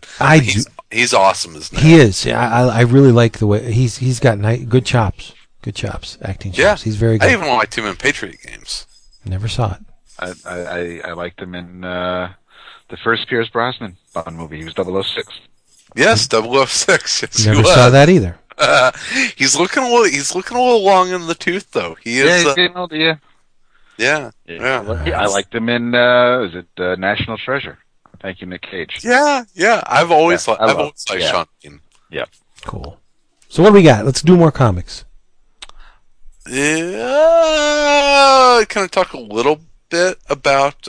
You're asking permission? Well, you don't need permission. You're Chris Niesman. This is a little cross-pollination plug. Check out this coming week's Don't Miss podcast. I had a chance to talk with Fred Van Lente about the Taskmaster. Love him. Miniseries, which is being collected in trade. Everybody knows that we love the Van Lente here. Also, if you're heading down to Reading, Pennsylvania, you can meet Fred Van Lente at CGS Super Show this weekend. No kidding. Yeah. I think he's heading down there. Oh, Tom Scioli too. Scioli and Norton and Tony Moore. Yeah, absolutely. So it's craziness. It'll be a good time in what is that southeast Pennsylvania? Or is it just east? it's still I guess it's still considered northeast or oh, it's northeast. I think, yeah. I mean, I suck with directions and maps and stuff. But yeah, I always, I'm a big UFO buff, and I love whenever they'll get a guy on camera and he's like, yeah, it came out of the southwest and traveled on. I would never be able to tell you where north is in my area. You say point north, I have no idea. Yeah, I don't know. And it was about 300 feet up. What? How do you measure 300 feet up with your eye? I can't do that. You know what I mean? Nice. Yeah, so I'm a mendicant. Well. Anyway, the Taskmaster trade paperback comes out this coming Wednesday, and it was one of my favorite miniseries of last year. It was so good. Did you guys read it? No, but I know Jason enjoyed it. I didn't read it yet. No. You haven't read it yet? Well, maybe. Okay, I'll tell you what. There's a little challenge because I'm not gonna spoil it for people that haven't listened to the Don't Miss or haven't read the trade. Let's come back next week and talk about it because it was really smart and incredibly well drawn by Hefty Paolo. Ooh, nice. Yeah. Yeah, it was a beautiful book. It was very smart, very, very funny, and just damn good comics. So check out the Taskmaster miniseries or the trade coming out this week, and we'll come back and maybe talk about it next week. I would be glad to do that. It's good. You'll there's a village of Bolivian Hitlers. Definitely sounds like Mr. Van Lente at the helm. And an alien biker gang. Cool. Yeah, and that's just the beginning. They do exist, Alien biker gangs? Well, aliens in general. Yes. They're out there. And I wish they'd get their friggin' act together and head over to Fukushima and suck up that radiation. Because while all you numbnuts out there are talking about the birth certificate, we are getting pelted by not good stuff. Mm-hmm. Get that shit cleaned up already. I'm a huge fan of the Japanese. You know this. I don't even have to tell you. But man, are they dragging their ass on this cleanup or what? I don't know. Yeah. Don't affect me. It will. I'm American. Yeah, we got a clear dome over the country. Ain't that radiation coming over here? I'm in the fucking middle. Dude, it needs to be stopped now. Ain't nothing getting to the middle. We have a country full of Bruce Banners running around. That's fine. That's not take good. care of them. Take care of them nutty Californians. Yeah, fuck you. All right, more comics. Let's see. David. What More the hell? David. This is Westwood for David. All right, so on the Marvel side of things, Yay! I read issues 3 and 4 of Heroes for Hire. Ooh, who's writing that? Well, funny you should ask. It is funny. Because it's your boys. More of my boys. Aww. Abnett and Lanning. Did he go away again? Did you hit the mute button, David? No, what the hell happened? You went away again. This is craziness. Keep talking. Okay, I just heard a bunch of static. There he is. What happened? You're good. Keep talking. Keep talking. Keep talking. Did you hear me say who was writing it? I think you said Abnett and Lanning. Yes, I did. Right, because they're my boys. That's right. And if you like Paladin, you should be reading Heroes for Hire. Paladin from Amazing Spider-Man Paladin? Purple dude, guns? Purple dude, guns, yeah. Really? Is Silver Sable far behind? Silver Sable was in the second issue, I believe. Nice. Being rescued by Ghost Rider. It's the the assassination game all over again. Wasn't that the arc with Silver Sable, Paladin, and wasn't it the assassination game in Amazing Spider-Man back in the day? I remember Round Robin, Sidekick's Revenge. Okay, I don't remember. But, yeah, because McFarlane drew Paladin on the cover. Right, and it was awesome right. because the man can do no friggin' wrong. He's Todd McFarlane. Stop. I'm not saying anything, dude. I'm okay with you. Read Haunt. I can't even say it with a straight face. Read Haunt while you still can. Yeah, really. Pick up that Haunt shit before Capullo starts making real bank over at DC. The comic is written by Abnett Lanning. Brad Walker was your penciler for the first 3 issues. Andrew Hennessy was the inker. The 4th issue, kind of bummed because while your writers are still the same 2 dudes, we have a bit of a fill-in issue. Robert Atkins, who we love. Oh yeah, damn right. 4th issue, 2 anchors, Rebecca Buckman and Sandu Floria, who was inking Tony Daniel on R.I.P. Tony Daniel. Yep. I enjoyed. I don't think the anchors worked well with Mr. Atkins on the 4th issue.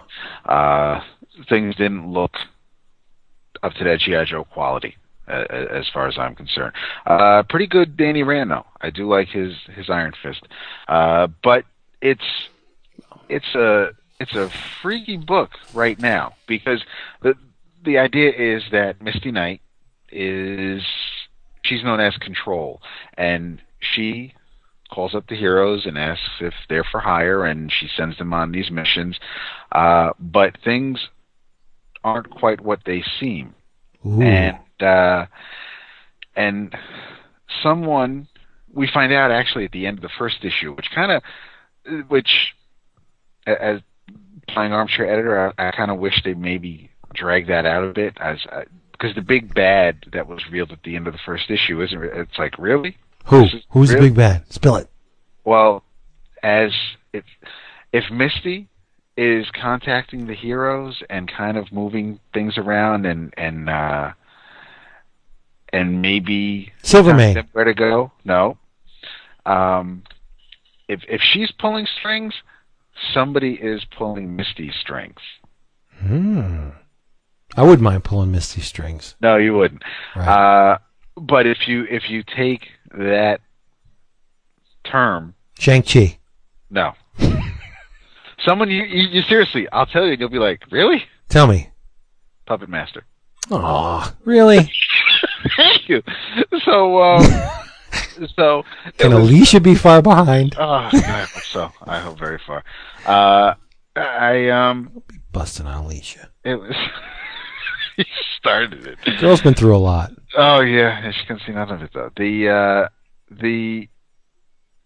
hero, Paladin is the only one who really knows something isn't kosher, and so he's trying to get to the bottom of things, and I'm really anxious to get to the 5th issue because of the 4th issue is pretty much Paladin in action. The first 3 issues the first 2 issues, you see Misty putting the heroes in play, like Elektra, like unfortunately Moon Knight, like Ghost Rider, and you see everybody doing their thing. The 3rd issue, we kind of see we get a bit of Paladin doing his thing and knowing that something isn't quite adding up, and he's toned down his act over the years, hasn't he? He's not like the killer that he used to be. No, he seems to have mellowed out. He's looking after Misty in this book. He shows up at her control room, and he's like, when was the last time you were outside? Because she's supposed to be taking it easy. She's not supposed to be playing hero because she had a phantom birth, and so what? Well, thanks to Danny's mystical K'un-Lun energies, they thought she was pregnant, and it turns out she really wasn't. Oh my God. So she's trying to deal with the trauma of basically it was like it was a miscarriage. Oh, good God! Yeah, I can't even joke about that. But there's no humor in miscarriages. So while all this is going on, she promised Danny she would take it easy. No heroics. I'm not going to go bust heads or anything like that. So she's basically, but she can't stay still. So she can't not help out. So that's where the Heroes for Hire comes. Maybe it was a plant. Oh, there you go. There you go. Could eventually become the White Lantern. Oh, sorry. so I just let it go, Vince. Let it go. So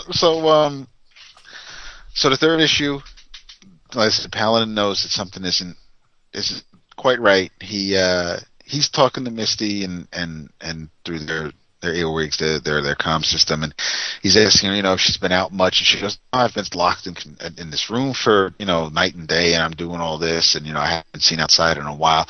But he's actually in the room that she's saying she's in, because she's tied up, basically linked to a she's got IVs in her and everything, because Puppet Master is pretty much drugging her. So she thinks that she's in the control room, and there's like dust all over the place, and it's dirty, and Paladin obviously sees nobody's been in there for weeks.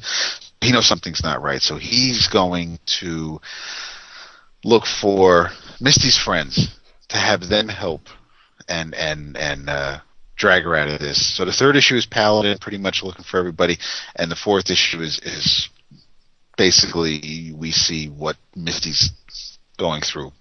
So this to me, obviously I haven't read it, but this to me sounds like a little bit of what they did in Amazing Spider-Man with the Chameleon. Is this an attempt to make the Puppet Master all bad, all visceral killer, up his game like they did with Chameleon? And I think it was Slott that did that. Wasn't that a Slott story? That was it may have been, because Van Lente did the Spot.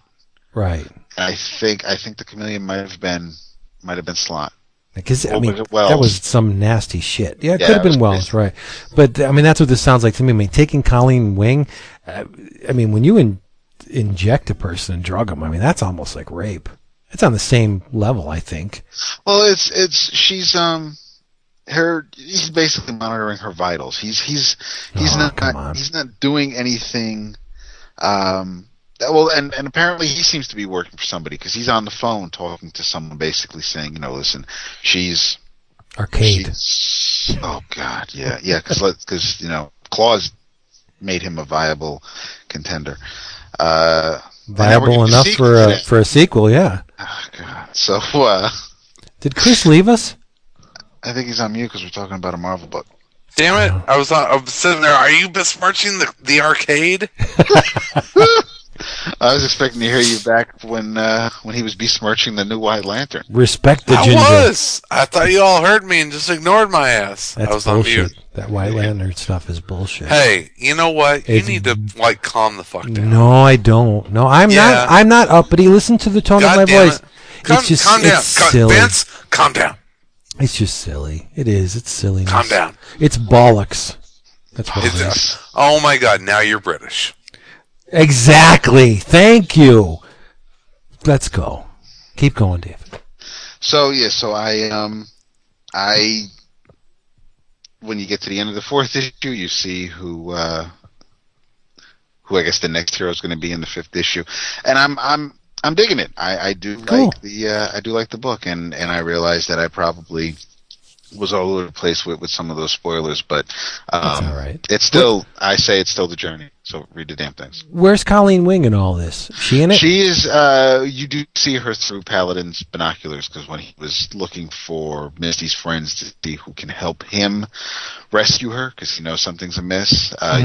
You see Luke and Jessica and baby Danny. You see him scoping out Danny Rand. You see him scoping out Colleen Wing. So they make cameos. No one's really the original Heroes for Hire and the second volume with the women and Shang-Chi haven't really been players yet.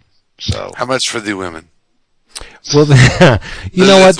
That's a smart decision because obviously they didn't find their niche in the marketplace. So yeah, start fresh. Even though it's Colleen Wing, so you have the tie to the original stuff. And it's kind of like a Marvel. I mean, Misty Knight. I'm sorry. It's there's a reason why she pulls these heroes together to take on whatever the mission is, and it's kind of like a Marvel team up. Just nothing. She's the only consistent thing so far. Well, really, the only missions we've seen were the first 2 issues. Then we have some missions. We have a Moon Knight mission in the 3rd issue, but like I said, it's mostly Paladin trying to get to the bottom of things, and in the 4th issue, we get things from Misty's point of view, and I'm hoping it's not another 8-issue miniseries, and once Misty breaks free of whatever Puppet Master's got going on over her, then we'll actually see some more Heroes for Hire and have more stories in that vein, but it started off well. I'm digging it. Cool. I may investigate. I like it. Yeah. All right. What do you say? By the time we do the In Your Travels, it'll be another half hour. So This episode of 11 O'Clock Comics has been brought to you by who? Discount Comic Book Service, DCBService.com. I'm very relaxed. Oh my God. Discount Comic Book Service, DCBService.com, where I'm looking at you, can get your favorite comic books and collectibles at huge discounts. 35 to 75% off certain items in their spotlight specials. Great shipping, excellent packing. They are by far the best. DCBService.com. In Your Travels, I don't care if you guys only do one. I'm going to do a bunch of them because that's just how I am. Come on. Read Skullkickers from Image because it is a freaking amazing book. Issue number 6, called 4 Tavern Tales, it's an anthology. There's so many great stories in this thing. $2.99 cover price. Who am I looking for here? Oh well, read Skullkickers and read Casanova because it's friggin' fantastic. Zombie number 2 came out today. Wednesday it came out. You know, the first issue was not a fluke. Nice. Written by John Rosen, illustrated by Fraser Irving. Fraser rhymes with laser. Fraser Irving. It is gorgeous. More orange, more blue, more Irving. You can't go wrong. Zombie. I think it's the best. Now, I obviously don't consume enough. It's in your wheelhouse. It is my wheelhouse. I don't consume enough DC to really say this with any kind of authority, but screw it. hasn't stopped me in the past. I think it's the best book coming out from DC right now. Zombie, number 2. Go back to the Skullkickers. Yeah, okay. I'm going. Talk You hear me backing up? Doot, doot, doot. Beep, Oh, what am I doing on the Skullkickers? Talk to me. Sell me. Oh, who hates that? jeez. Yes, tell me why I should be reading Skullkickers. Do you like fantasy, sword and sorcery, witty stories? You have we haven't been given the names of these characters yet, which is kind of weird, but that's okay. It's a mystery. You get a giant and a dwarf. I like giants. I like dwarves. Who kick ass. Wait, I think, is he a dwarf or is he a little person? No, he's a Lord of the Rings style, living underground, Carries a battle axe. kicking ass, red-haired dwarf. Yeah. Jim Zubkovich. Yeah, He has freaking 18 slurring. strength, but only a 12 charisma. Yeah, he always makes a saving throw though.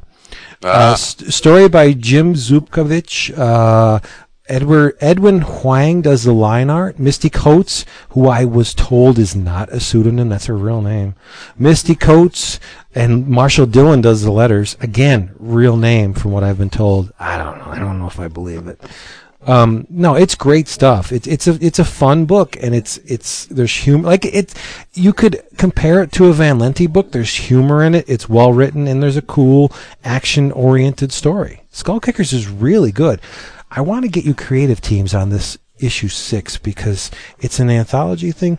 The first story is written by Chris Sims and art by Joe Vriens, Vrins. Joe Vriens. The second story, there's a Skullkickers pinup by Joe Vriens. That's always nice. Second story, Brian Clevenger wrote it. Art by Jim Zub. Yeah. You have a story written by Ray Fox with line art by Scott Hepburn, who is really good. Exceptionally so. It's very nice. Nobody can see it, so they have no know what I'm talking about. And another story written by Adam Warren. Who? Adam Warren. And art by Jeff Chamba Cruz. And that rounds out the issue. It's really well done. I'm just rambling by now. I'm sorry. Really? I'm a mess. It's been a hard week, guys. But read Skullkickers. It's fun. I hear you, brother. Gosh, I had already. Serious. I'm gonna repeat it. Go pick up the Taskmaster trade paperback this week. You're resting on your laurels. It's one of those miniseries that is just so darn surprisingly good, and it shouldn't be because the creators on it are A-list. That I thought you were going to say are a-holes. No, they're A-list. They are A-list. You're an A-hole. Fred Van Lente is definitely A-list in my book. And this hefty Paolo is I like his stuff. fucking really good. Yep. He was the guy on Remender's Dr. Voodoo. And he did Jason Aaron's Black Panther Secret Invasion story. Yeah, nice stuff. Font of Knowledge, David A. Price. Dr. Voodoo, that series was killed way before its time. I think there was a lot of untapped potential in that thing. Mm-hmm. Oh, and I just got the trade, and I'm very excited. Let me grab it here. I drew a sperm in the black book. I don't know why I drew a sperm, but I did. What the fuck are you talking about? The little black book that I write the show notes in. I drew a sperm. I don't know why. It must be because I was getting ready to. He's all alone. Suggest that in addition to Taskmaster, that everyone go out and get the Bulletproof Coffin trade. Yes. And the trade's out? Good. Okay. The first issue was great. I've been waiting for the trade. Exactly. So we can come back next week and talk Bulletproof Coffin. Tell me, and I want you to say yes. Tell me they reproduced the text pages in the trade. It's pretty darn thick. $17.99, right? Well, I think I actually ordered it from DCBS, which means when did it come out? I got it in my DCBS box today. I might have it next week when the box Yes, comes. it is $17.99, and boy, there was so much like supplemental stuff in the form of like That's why I'm hoping that they put it in ads there. and all that kind of stuff. What a great series. I can't wait to finish it. We should talk about it next week. Yeah. So next week, in your travels, before you come back, read Bulletproof Coffin by Shaky Kane. Shaky Kane. Love him. Does he exist? Is he real? He's very Someone real. threw it. He's very real. Check out Deadline USA, or I think it was either Deadline or Deadline USA. He has work in that. He's done Doom Patrol riffs in the past. Shaky Kane's really good. And I'm so pleased that now people are actually, his name is being bandied about, Shaky Kane, because for a lot of years I was like, I loved he's very Kirby, in the Kirby school, or he was, but now this new stuff is a little bit of a extrapolation on the old style. But yeah, Shaky Kane's, he's fantastic. Thank God he's still doing it. Pretty cool. These guys, they go away for a little while and they come back and everybody's like, oh, this guy's cool. Dude, he's been doing it forever. Yeah. you hate that, don't you? No, I love it. I love No, it. love it. You don't. hate the Young Guns. He does. In your travels, first you have. By the time you hear this, you will have hours Lost left your lunch. to because you only have until May 3rd at 10:10 Eastern Time at night. What is this? To back the 11 o'clock Comics Community Anthology. Oh, yes. Yes. Do it. Lot of talented dudes working on that book. Serious. The thing's over 100 pages now. It's like, and it's going to be like, what, $6-7? Yep. It's going to premiere at Summit City.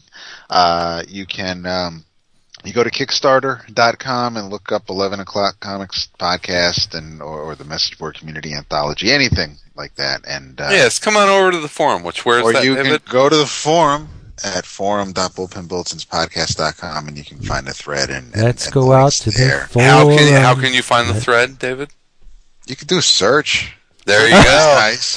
There you go. We don't. We have a search on our forum? We don't. Yeah, we don't diss people if they search for shit. We diss them if they don't. There you go. Some of us diss them if they don't. Yeah, some diss, some just harm, Don't care. but some don't care because they don't have to clean shit up. So Hi. So there's that, and I I already talked about Heroes for Hire, so I'd say check that out. Can you imagine the comments on this episode?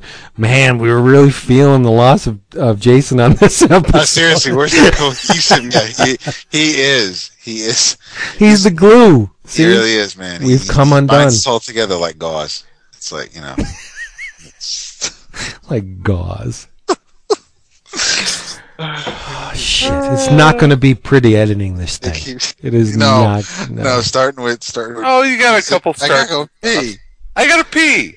There is no voicemails in this episode, as you've realized, because this is at the end. So there was no voicemails in this episode. I didn't have time to do them this week. I'm sorry.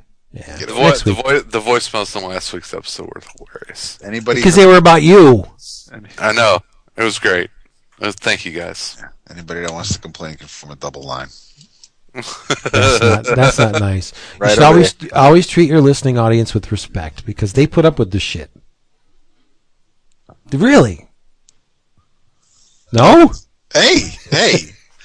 I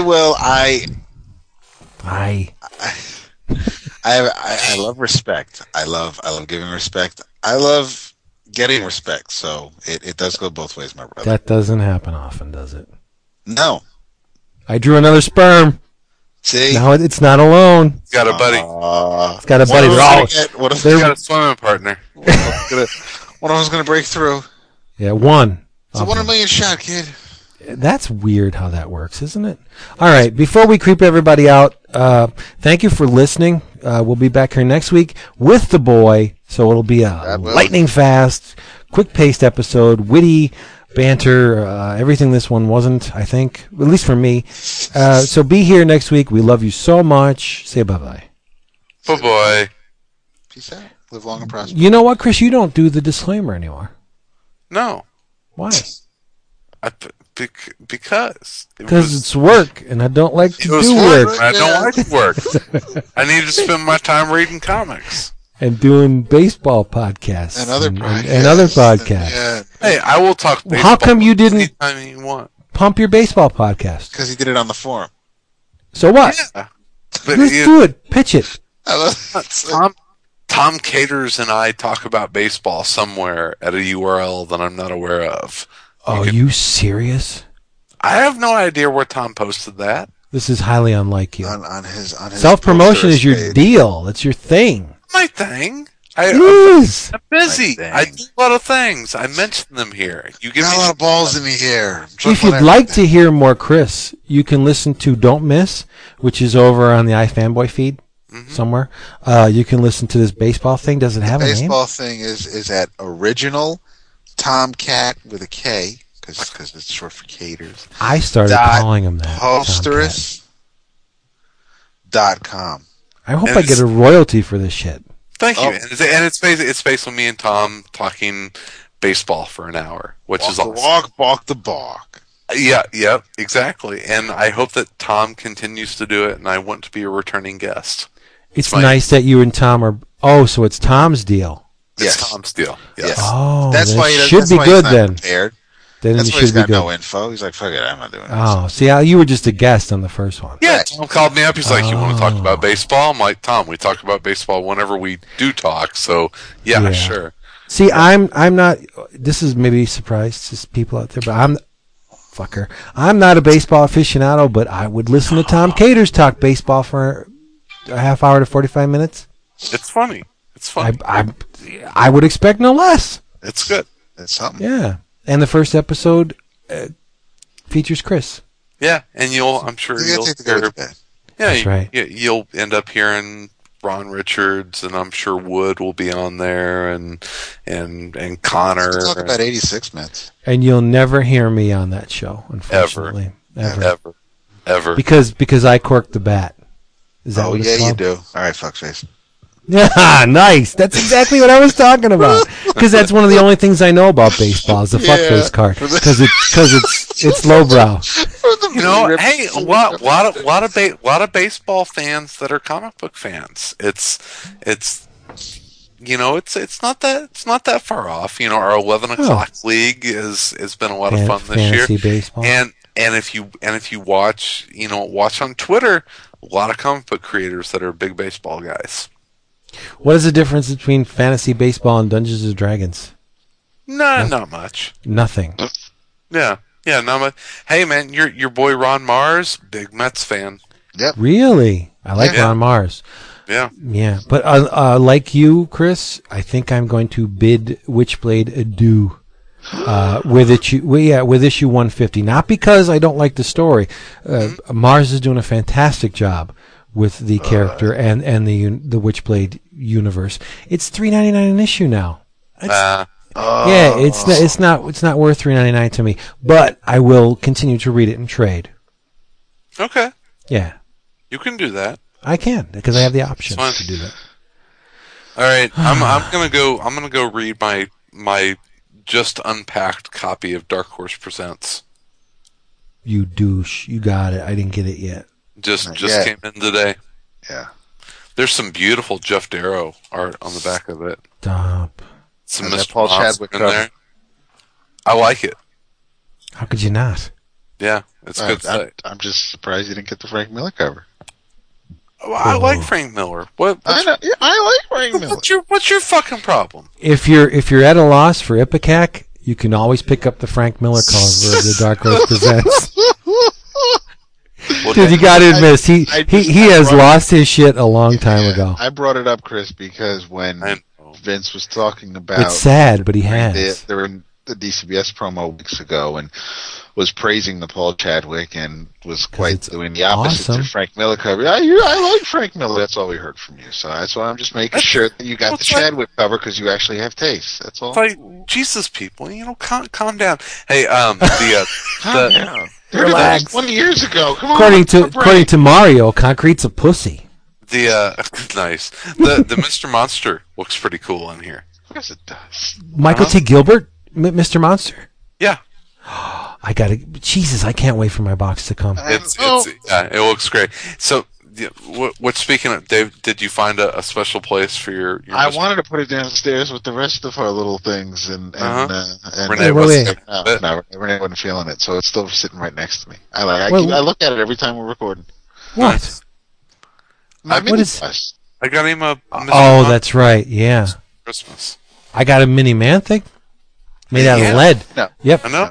I should stop licking it because I'm gonna get the cancer. I got Creepy Volume 18 from Vince. He's like, and fill in the middle ones. Yeah, are you doing that, by the way? Because Eerie Volume 7 shipped this week. I'll get there eventually. Oh, you... What? Give him the fits. I got fantasy baseball dues I got to pay. Oh, my God. We all got to pay our dues. I think we've gone long enough. So we bid a due? We should bid a due. Come to our forum, bullpenbulletinspodcast.com/forum. Come join us and tell us, what you didn't like about this episode, and then listen to the next one. You can tell us what you liked. Ooh, there's Richard Corben stuff in here from Murky World. God damn it. I do like the once a month shipping, but in this instance, it's hard. It is. Richard Corben, I love that man. He's awesome. Yeah. Say bye. Sorry, we're so sorry for this. Bye. Bye. Burn us in effigy, maybe. Paul Chadwick. Call me. I'm assuming I never met the dude. Chaykin. Oh, don't say it, David. What? Don't say it because you're going to set him off. You're going to set him off. Remember that tweet that he did? Chicken bullshit. See, I told you. God damn it! People that say that don't know what the fuck they're talking about. Right. Damn it. Okay, dude. So Stop recording. Blade. No, I'm not recording. This is probably the best part of the episode. You had Blade coming out.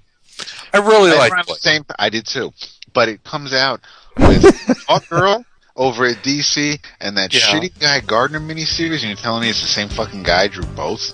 No, it's the Blade series was way better than both of those. Exactly. But see, here's your good shaking, your bad shaking. It's at times like this, the great heaven knows, that we wish we had not so many clothes. So let's loosen up with a playful tease, like all lovers did through the centuries. We're just following into history. If I strip for you, will you strip for me? We're just following into history. If I strip for you, will you strip for me?